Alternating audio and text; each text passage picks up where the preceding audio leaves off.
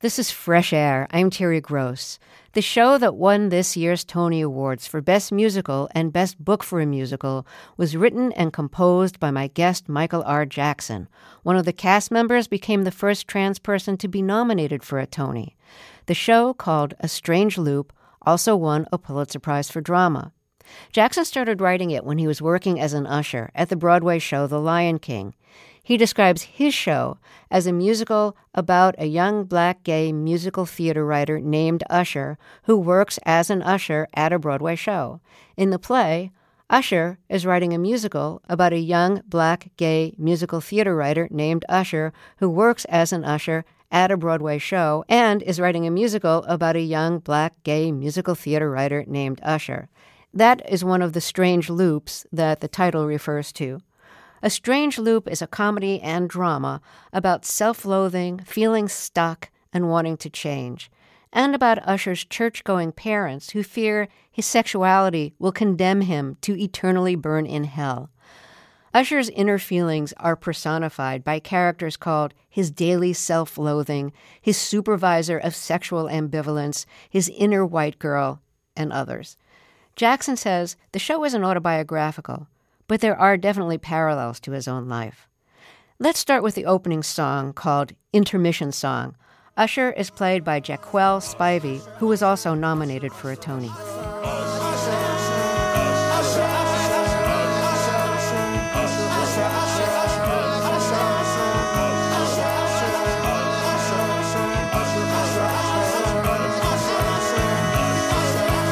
Can I really write this? How many minutes till the end of intermission? Is that how the show should open? Should there even be a show? No, it should start with what he's thinking, which is just a cursor blinking, cause of all of the directions that the narrative could go. You want to show what it's like to live up here and travel the world in a fat, black, queer body.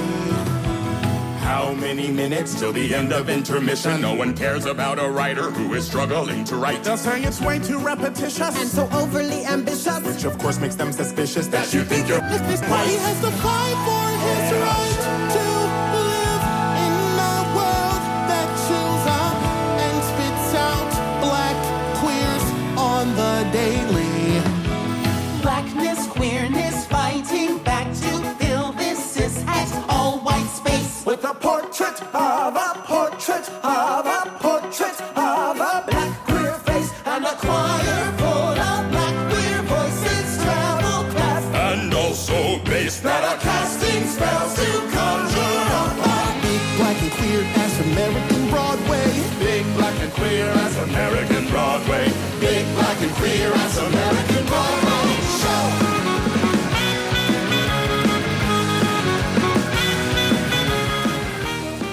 Michael R. Jackson, welcome to Fresh Air. Congratulations on the Tonys and the Pulitzer. As I mentioned in the introduction, there are performers who personify Usher's inner voices, his daily self-loathing, the supervisor of his sexual ambivalence, his financial advisor, and his inner white girl. So most of us are familiar with that inner voice of daily self-loathing, although it comes in different flavors. What was your flavor?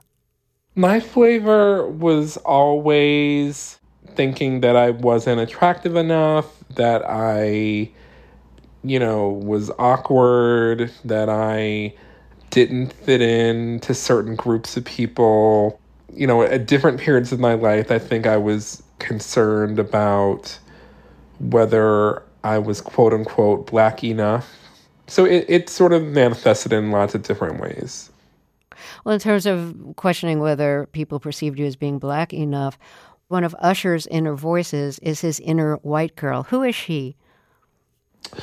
The inner white girl is a kind of abstract concept that mostly refers to the singer-songwriter women that Usher really admires artistically, whose work really lives in a really free space where they get to express themselves in a full emotional continuum, and in a way that he feels that he cannot express himself in his work, but also in life. I think part of what Usher admires about them is their ability to express vulnerability which he feels that he can't in his art or in his life. And I'm wondering if you felt that way too. Yeah, I would definitely say, growing up, there was a lot of music that was being played that did not match my inner life. And I didn't even really realize at that point until it was put in front of me that there were any songwriters who did sort of sing about their inner lives from a very vulnerable place or from a place of candor or anything. Like everything, like I just thought all music was just kind of straightforward pop music. And I didn't know about singer-songwriters until a certain point.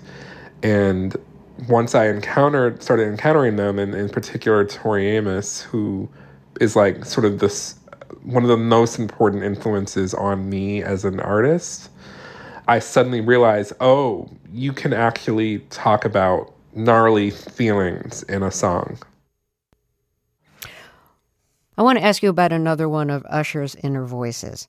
And this is the inner voice that's checking in to see if he's found his unapologetic blackness yet, because his numbers are in the toilet with the Black Excellence crowd, and he's close to cancellation. What's that about?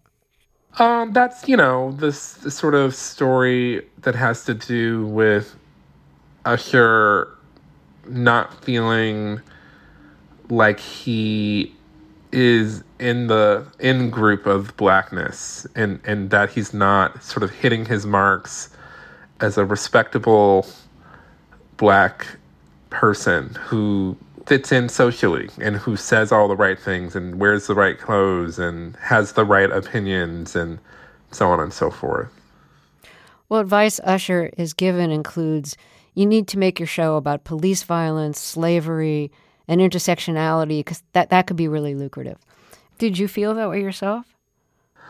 What I'll say to that, I'm always a little coy about this, is like, just look around. Like, what stories do you see often getting produced? They are those stories, and like the language and the sort of the rhetoric around what representation is or should be often ends up boiling down to, a binary of trauma versus joy. That's an interesting perception. And where do you think you fit in on that scale, if at all? I don't fit on that scale. You just reject that scale. Yeah. No, I'm trying to the God I worship is nuance and complexity and boundary pushing and risk taking and truthfulness. Like, I really am interested in, is it real? What are the things that people feel but don't say? What new ground can be covered? Particularly in, Black storytelling, because so much respectability is about don't say this in front of white people. And I'm just not interested in that. I'm interested in saying what's on my mind or testing out ideas, like getting characters to argue about something. What are the questions that we're not asking? What are the complications that we're not facing? What's the truth?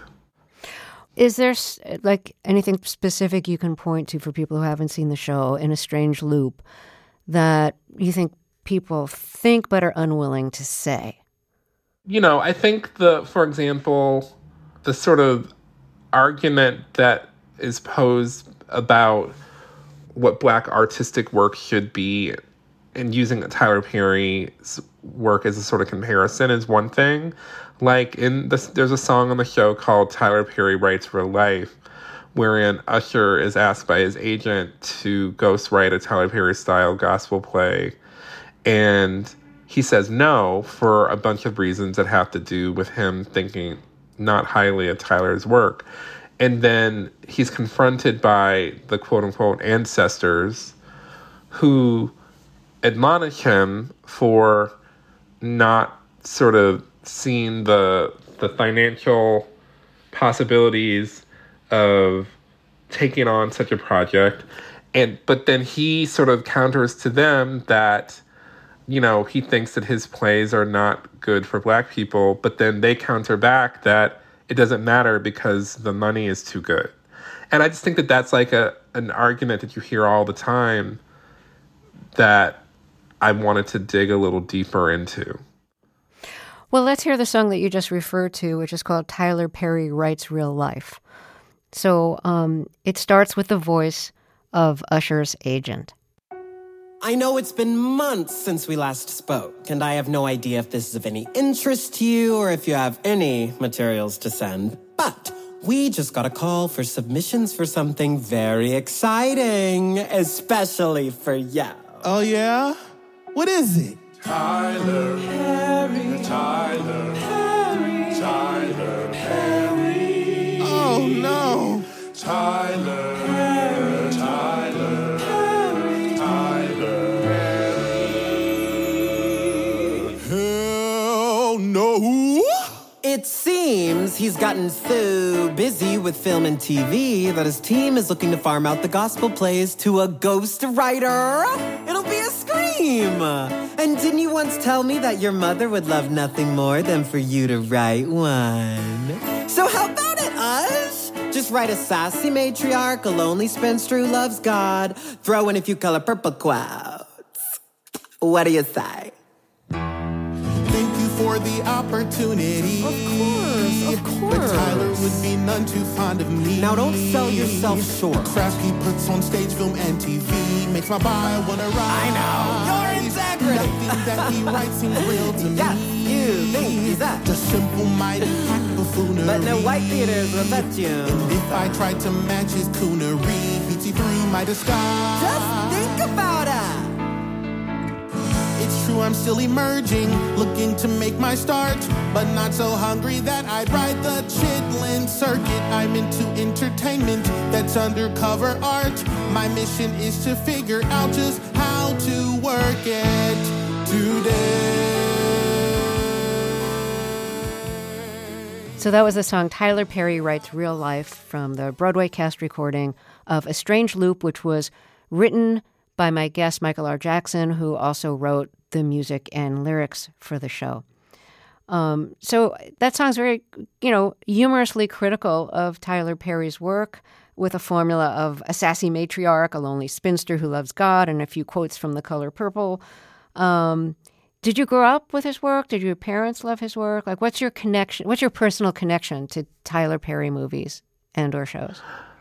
I did not grow up with his work. I wasn't made aware of them until I got to college, and my best friend Kisha sort of was like, "Have you heard about this guy?" And as a sort of gag gift for her birthday that year, I bought her tickets to see his play "Why Did I Get Married?" that was playing in New York City at the Beacon Theater. And we went to it, and we both were just like really struck by the fact that it was like a packed house. It was like pretty much an all-black audience, which I don't think either of us had really seen before. And it was funny because we were like playwriting students at NYU at this time, and obviously minority students in a predominantly white institution. And so, but both of us from black cities. So it wasn't like it was foreign to us of being in black spaces, but seeing this particular kind of work, which in a lot of ways reminded us of back home, of watching Black history programs that we would do at church, or Christmas programs or Easter programs. It had that feeling. And so that sort of began my curiosity about his work, especially as it then began to blow up into TV and film. And so I would watch the movies, and I would see some of the TV shows, and I would also continue to watch some of the stage plays that would be recorded for DVD. And I then would find out that my mother was a huge fan of his work, and other people around me were as well. And something that they would sometimes say was that they liked his work because it was real life. And I just found that to be a really baffling assessment of what I was seeing, because I was like, I know what it reminds me of back home, but real life is not what I thought of it. And the more I sort of sat with that idea, the more that Tyler sort of became my white whale that I was chasing. And then especially when I saw, and this is well into me working on drafts of A Strange Loop, when I saw the 2013 film Temptation Confessions of a Marriage Counselor, wherein two women are stricken with HIV/AIDS sort of as punishment for their having sex with this bad man who was like a devil man. And I just was so blown away by that, and how like there's all this like this weird religious moralism in his work. And in the theater where I watched Confessions of a Marriage Counselor, this woman, once one of the characters is announced to have gotten HIV from another character, she goes, "That's what she gets." And that reminded me of back home. That was my real life of like people sort of saying, you know, really negative things about sexuality. And it wasn't in a gay context, but it all felt of one piece to me. And so I sort of began really in earnest dealing with the satire of what Tyler's work represents and what it can lead to. So deeper into that song, in a part that we didn't hear, several characters come out identifying themselves as Harriet Tubman, Jimmy Baldwin, Whitney, Marcus Garvey, Zora Neale Hurston, and 12 Years a Slave. And they all accuse Usher of being a race traitor or something worse. Can you talk about coming up with that idea? Yeah, I just think I wanted to do something that was like a hoot. And the idea that the ancestors would come out of their grave to defend Tyler Perry felt like just like a way of actually having an argument that wasn't one-dimensional about what Usher's issues with Tyler Perry's work was.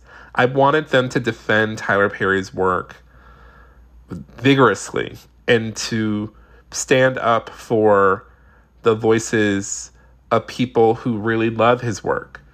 Because I think it's very easy, and Tyler has had this criticism almost his entire career, particularly once he started to become more successful and well-known and kind of a household name, is I just didn't want it to be as simple as his work is not respectable enough, because that's not really what Usher or my critique is.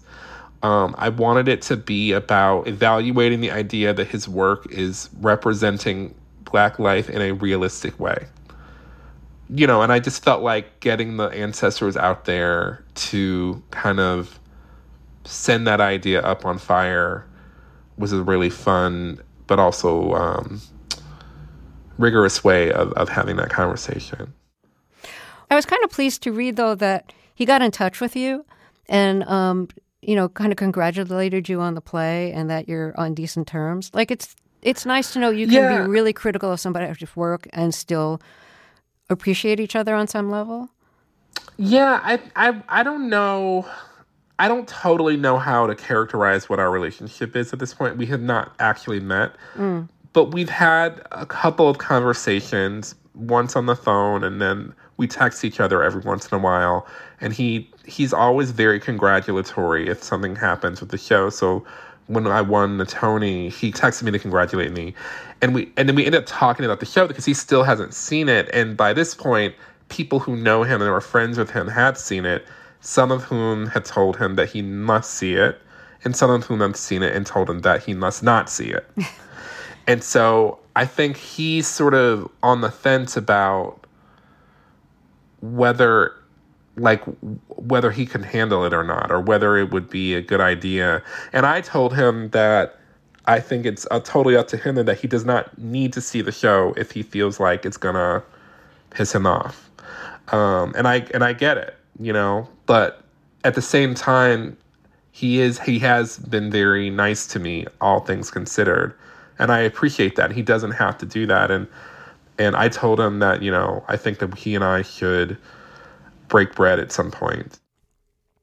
My guest is Michael R. Jackson. He wrote the book and the songs for the Broadway musical A Strange Loop, which won this year's Tonys for Best Musical and Best Book for a Musical. The cast recording has been released. We'll hear more music from the show and talk more after a break. This is Fresh Air. This is Fresh Air. I'm Terry Gross. Let's get back to my interview with Michael R. Jackson. His musical A Strange Loop won this year's Tonys for Best Musical and Best Book for a Musical. It also won a Pulitzer Prize for Drama. Jackson describes it as a musical about a young, black, gay musical theater writer named Usher who works as an usher at a Broadway show. In the play, Usher is writing a musical about a young, black, gay musical theater writer named Usher who works as an usher at a Broadway show and is writing a musical about a young black gay musical theater writer named Usher. Jackson was working as an usher at the Broadway show The Lion King when he started writing A Strange Loop. Let's talk about church in your life, because church plays a significant role in A Strange Loop. In A Strange Loop, Usher's parents are church-going people, and they really think that his sexuality is going to condemn him to hell. And they think as an act of love, they should prevent him from being homosexual to save him. And of course, that's help he rejects. So let's talk about church in your life. I know your mother was the recording secretary. She was the church secretary. The church secretary. And your father was a trustee. And you were in the choir, and I think you played piano at the church, too? I sang in the children's choir as a little kid, but I primarily played for the children's choir as I got older, and I also played for the older ladies' choir for a period of time. Is there like a especially favorite or meaningful hymn or gospel song that you used to do in church? It wasn't a song that I played, but it was a song that was sung at church that I really loved called Till I Can Journey On, I think is what's the name of it. And I always loved hearing it sung. So I know you have a good voice because I've heard you sing on the internet. And I'm wondering if you could sing a few bars for us, if you're comfortable. Sure. It went, you gave me the strength to make it through another day. All the strength I had from yesterday was all gone. All the pressures from yesterday took all of my strength away. You renewed my strength, and now I can journey on. Oh, thank you for singing that. I could see why it was meaningful to you. So you were in this position at church where, you had a prominent position, playing for the choirs, singing in the choir as a child, but also having to hide your sexuality because that would have been very disapproved of in church. Did the preacher preach about the dangers of homosexuality? Did you have to sit through sermons like that? There was frequently what would happen is the sermon could be about like anything. It would start in like one scripture, there would be a topic, and somehow it would like meander around to condemning homosexuality or other kind of sins of the flesh. That happened, I wouldn't say that happened every Sunday, but it happened enough that, especially at the point when I realized that I was gay, that it became very bothersome to me. I want to play another song from A Strange Loop, and this is called Periodically. And it's a voicemail that Usher's mother leaves to wish him a happy birthday, because it's his 26th birthday, which is falling on the 26th day of the month, which makes it seem extra special. But the song turns into a reminder after the mother talking about how much she loves Usher. She kind of segues into talking about how homosexuality isn't right with God or with hell, and that hell is real. So let's hear an excerpt of Periodically. And periodically refers to that periodically the mother likes to remind him that hell is real and homosexuality is like a filthy, unholy desire. You were born at 8:31 this morning, my love. Mom loves you. You turned 26 on the 26th. I hope I'm the first one to call you. But even if I'm not, with the exception of our dear Heavenly Father, I am the one that loves you the most. I just like to remind you, periodically Read your Bible, son. Don't put Jesus behind you. Periodically read your Bible, son. 1. Honor thy father and thy mother, that thy days on the earth will be long. 2. Be ye encouraged. Ye may feel helpless, but Jesus is strong. And 3. And most importantly, it's the reason I'm singing this song. Listen at me now. Man is for woman, and woman for man. The rest is confusion, and not in God's plan.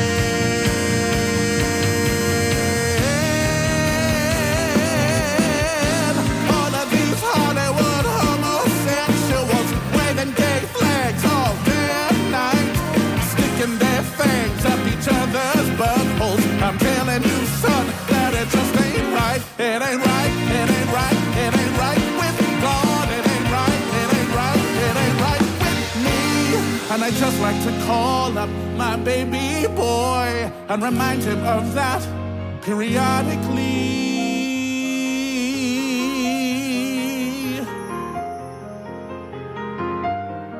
'Cause I love you, and I don't want your soul to be wasted. It hurts me so bad sometimes I can't taste it. Hell is real. Sinners burning, sinners churning in rivers of fire. So that was the song Periodically from the Broadway cast recording of A Strange Loop, which was written by my guest Michael R. Jackson. Both the book and the songs were written by him.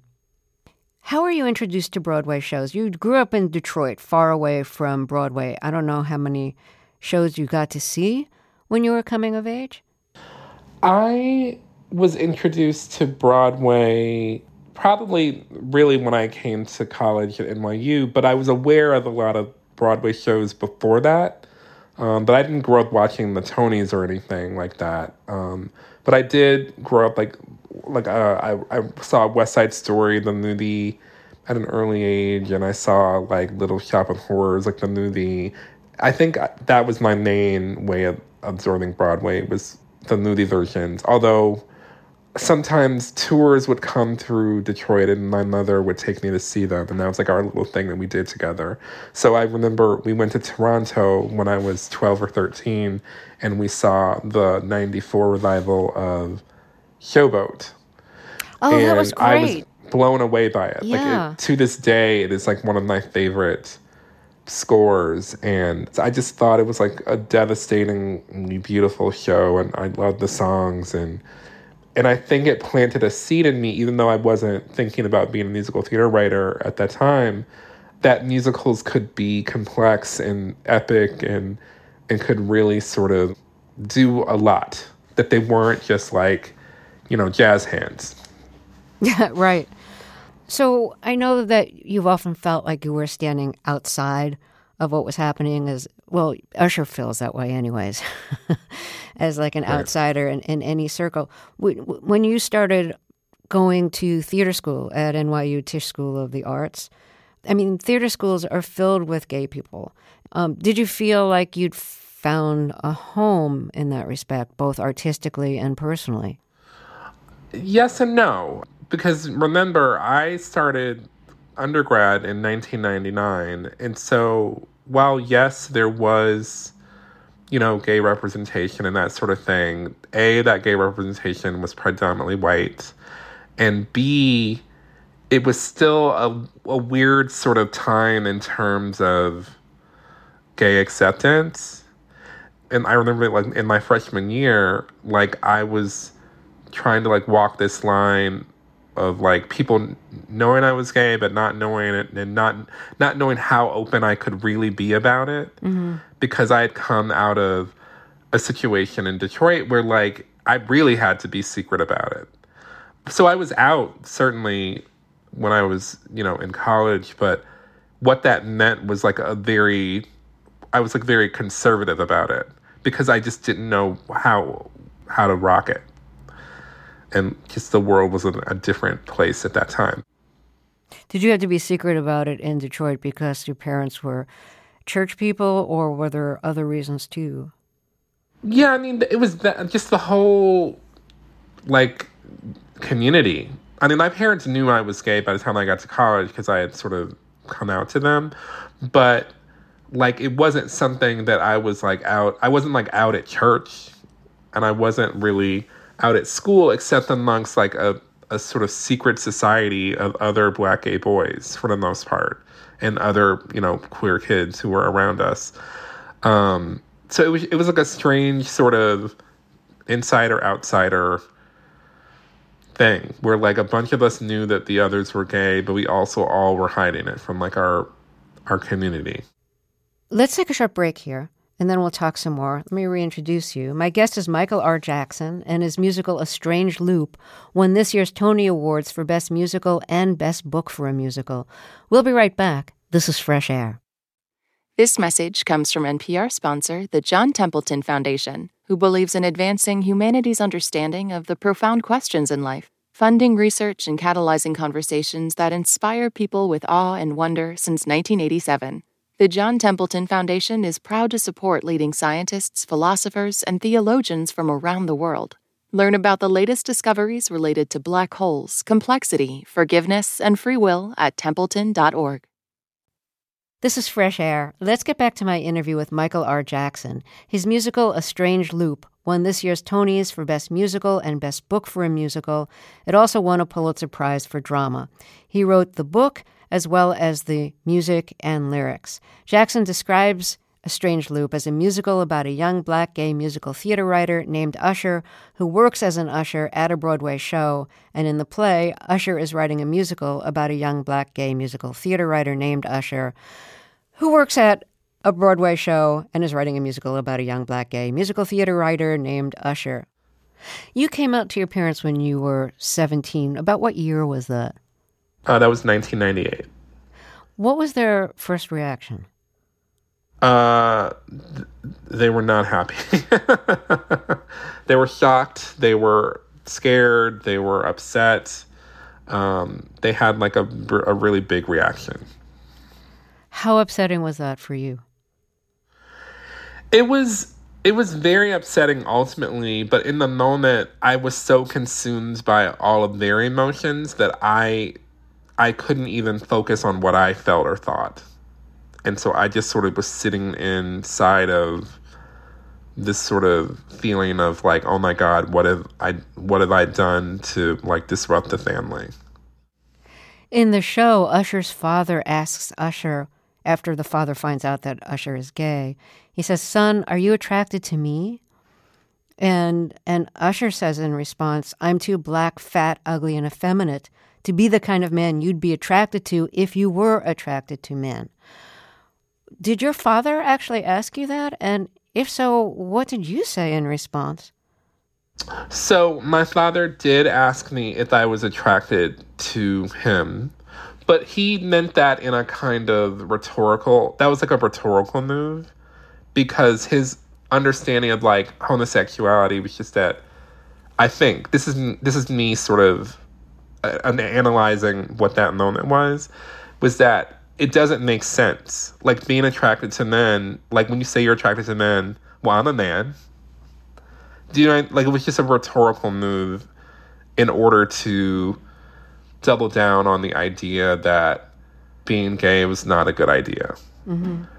The other stuff that's in the show that Usher says in response are like the things that I maybe wish that I could have said, mm-hmm. or that I mean, that's like the thing that gets hard about the show, and that's another reason why like I never want to describe it as autobiographical, because it's like I wanted to experiment with the idea of like, well, what if? Like, what are the things that Usher would feel that he wishes that he could say that would have some impact on the character of the father, that would be provocative, that would be, you know, sort of piercing the veil of respectability that he sort of lives inside of. What did you say? How did you react? I reacted with very little. Like there was like that moment in my life, there was so little I could say. No one really was listening to me. And so I was grappling to find the words to try to just get through the moments because I was so worried about what was going to happen to me. I was like, am I going to get thrown out of the house? Like, I didn't know what was going to happen because all I understood at that moment was that being gay was so bad and that parents really didn't want their kids to be gay. And like, it just was a confusing time. And so I was just sort of grasping at whatever straw I could grasp at. So I didn't say very much other than, no, I'm not attracted to you.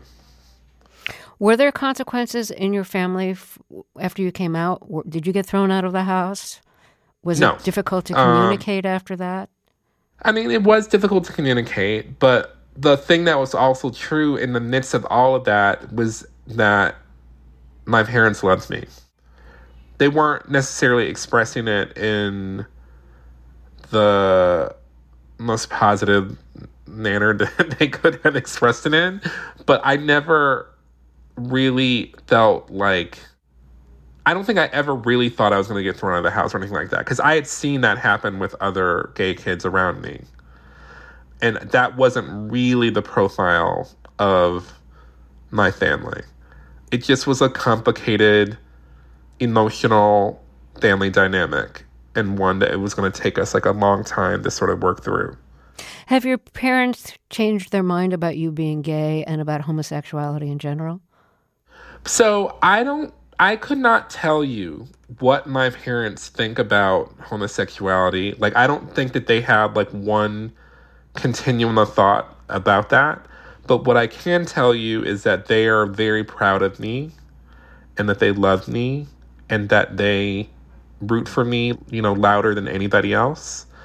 I can also tell you that some of the actions that they've taken over the years signal to me that they are not supportive of a lot of anti-gay ideas, and that they have evolved in some way, even if it's a small way for them, and that we are very close.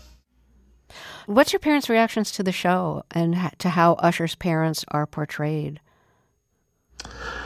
They really love the show and they're very impressed by it. They've seen it 3 times.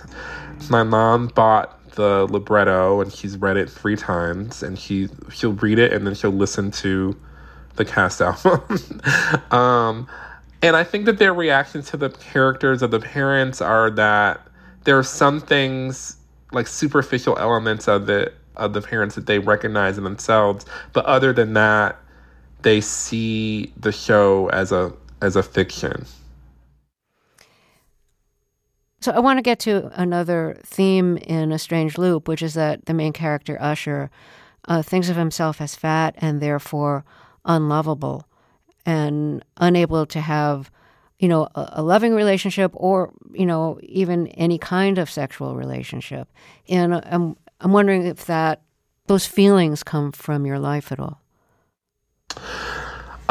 So I definitely came of age. I came out into what I always call the black gay teenage storyline of my life. There were lots of black gay teenage boys around me. They were sexually active. They were in relationship with each other. It was high drama. It was like all of that. And I was somewhat on the outside of that, even then, among like my peer group. And so then when I came to New York, where I had been told that I was going to have like the time of my life as a gay man, and that I was going to have all this sex, and that it was going to be just like a grand old party. What I learned is that I was at the bottom of the food chain as far as that goes. Mm-hmm. And also it was a very white run kind of social scene, as much as I knew at that time. This is like, we're talking the late 90s, early 2000s. And I had to really orient myself to what it meant to be a gay man in New York City at that time, as somebody who was short and fat and did not have any of the sort of physical attributes that would make one sort of popular in, gay male sexual scene, as I understood it, or as I knew how to be. Something that I've been thinking about recently is that I did not have any gay elders. And so there was no one to tell me what to do or where to go or how to do anything. And so every sort of experience that I had as a gay man in New York was by me making mistake after mistake after mistake, or just fumbling around kind of in the dark, trying to figure out how to be, how to fit in. And that, was very hard for me. And it did lead to quite a lot of negative self-talk, because the messages that I was sort of getting from without was that I was not attractive enough, that I wasn't good enough, that I wasn't, hot enough, that I wasn't all of that. It was all kind of an exile in Gayville, which is how that song in A Strange Loop came to be. Well, let's take another short break here. If you're just joining us, my guest is Michael R. Jackson. His musical A Strange Loop won this year's Tonys for Best Musical and Best Book for a Musical. We'll be right back. This is Fresh Air. This is Fresh Air. Let's get back to my interview with Michael R. Jackson. His musical A Strange Loop won this year's Tonys for Best Musical and Best Book for a Musical. It also won a Pulitzer Prize for Drama. If you want to hear more of the songs, the cast recording is out. How does it feel now to be in demand? It feels busy. It feels like I'm never home, ever. Well, I hope it's a good feeling, whatever being busy yeah, means no, to it's good. It's, I spent so many years working terrible day jobs and wanting to jump out of the window because I hated whatever I was doing at the moment. That certainly I am enjoying, being able to share my work with the world and getting people to listen to me, and also getting to, try to be as clear about my ideas as possible. One reason why I even started working on the show is that I felt unseen, unheard, and misunderstood. And as somebody whose trade is literally in language, I'm always interested in trying to make sure that I say what I mean and that I mean what I say. Since you worked as an usher at the Lion King when you started the process of writing A Strange Loop, and the main character in A Strange Loop is an usher at the Lion King, now that you have a hit show, do you talk to the ushers, and do you try to hire ushers for whom this will be a good theater experience, a good opportunity for them to kind of almost be an apprentice? Well, I don't have anything to do with hiring the ushers. They belong to a union. Local 306, they place them in the theaters they work at. But I do, when I go to the show, I do often talk to them. They're very nice people.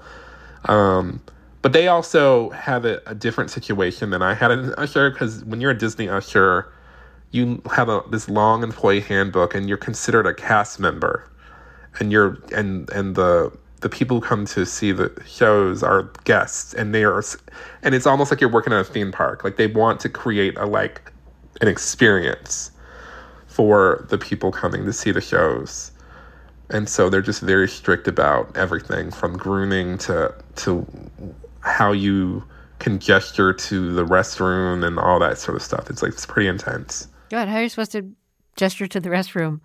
What's the protocol? Open-handed. You're never supposed to point. Because I guess pointing is seen as rude. I don't know the reasoning behind it, but they have a lot of rules that are about decorum and making sure that, the guests feel as welcome as possible. And I guess they've identified certain things that make people feel more or less welcome. Mm-hmm. I wish I don't have a deep intel into it, other than that they're very strict about it. Michael R. Jackson, it's been a pleasure to talk with you. Thank you so much. And again, congratulations on the Tonys and the Pulitzer and the success that A Strange Loop is having. Thank you. Michael R. Jackson wrote the book and the songs for the Broadway musical A Strange Loop. You can hear the music from the show on the new cast recording. Tomorrow on Fresh Air, our guest will be Bisha K. Ali, head writer of the Disney Plus series Ms. Marvel, the first show or movie in the Marvel universe to star a Muslim hero. Its heroine, Kamala Khan, battles bad guys, sure, but she's also just trying to figure out how to be a teen living with her immigrant parents in Jersey City. Ali was born in England to Pakistani parents. I hope you'll join us. Fresh Air's executive producer is Danny Miller. Our technical director and engineer is Audrey Bentham, with additional engineering today from Adam Staniszewski. Our interviews and reviews are produced and edited by Amy Salet, Phyllis Myers, Sam Brigger, Lauren Krenzel, Heidi Saman, Teresa Madden, Anne-Marie Baldonado, Thea Chaloner, Seth Kelly, Susan Yakundi, and Joel Wolfram. Our digital media producer is Molly Sivi-Nesper. Roberta Shorrock directs the show. I'm Terry Gross.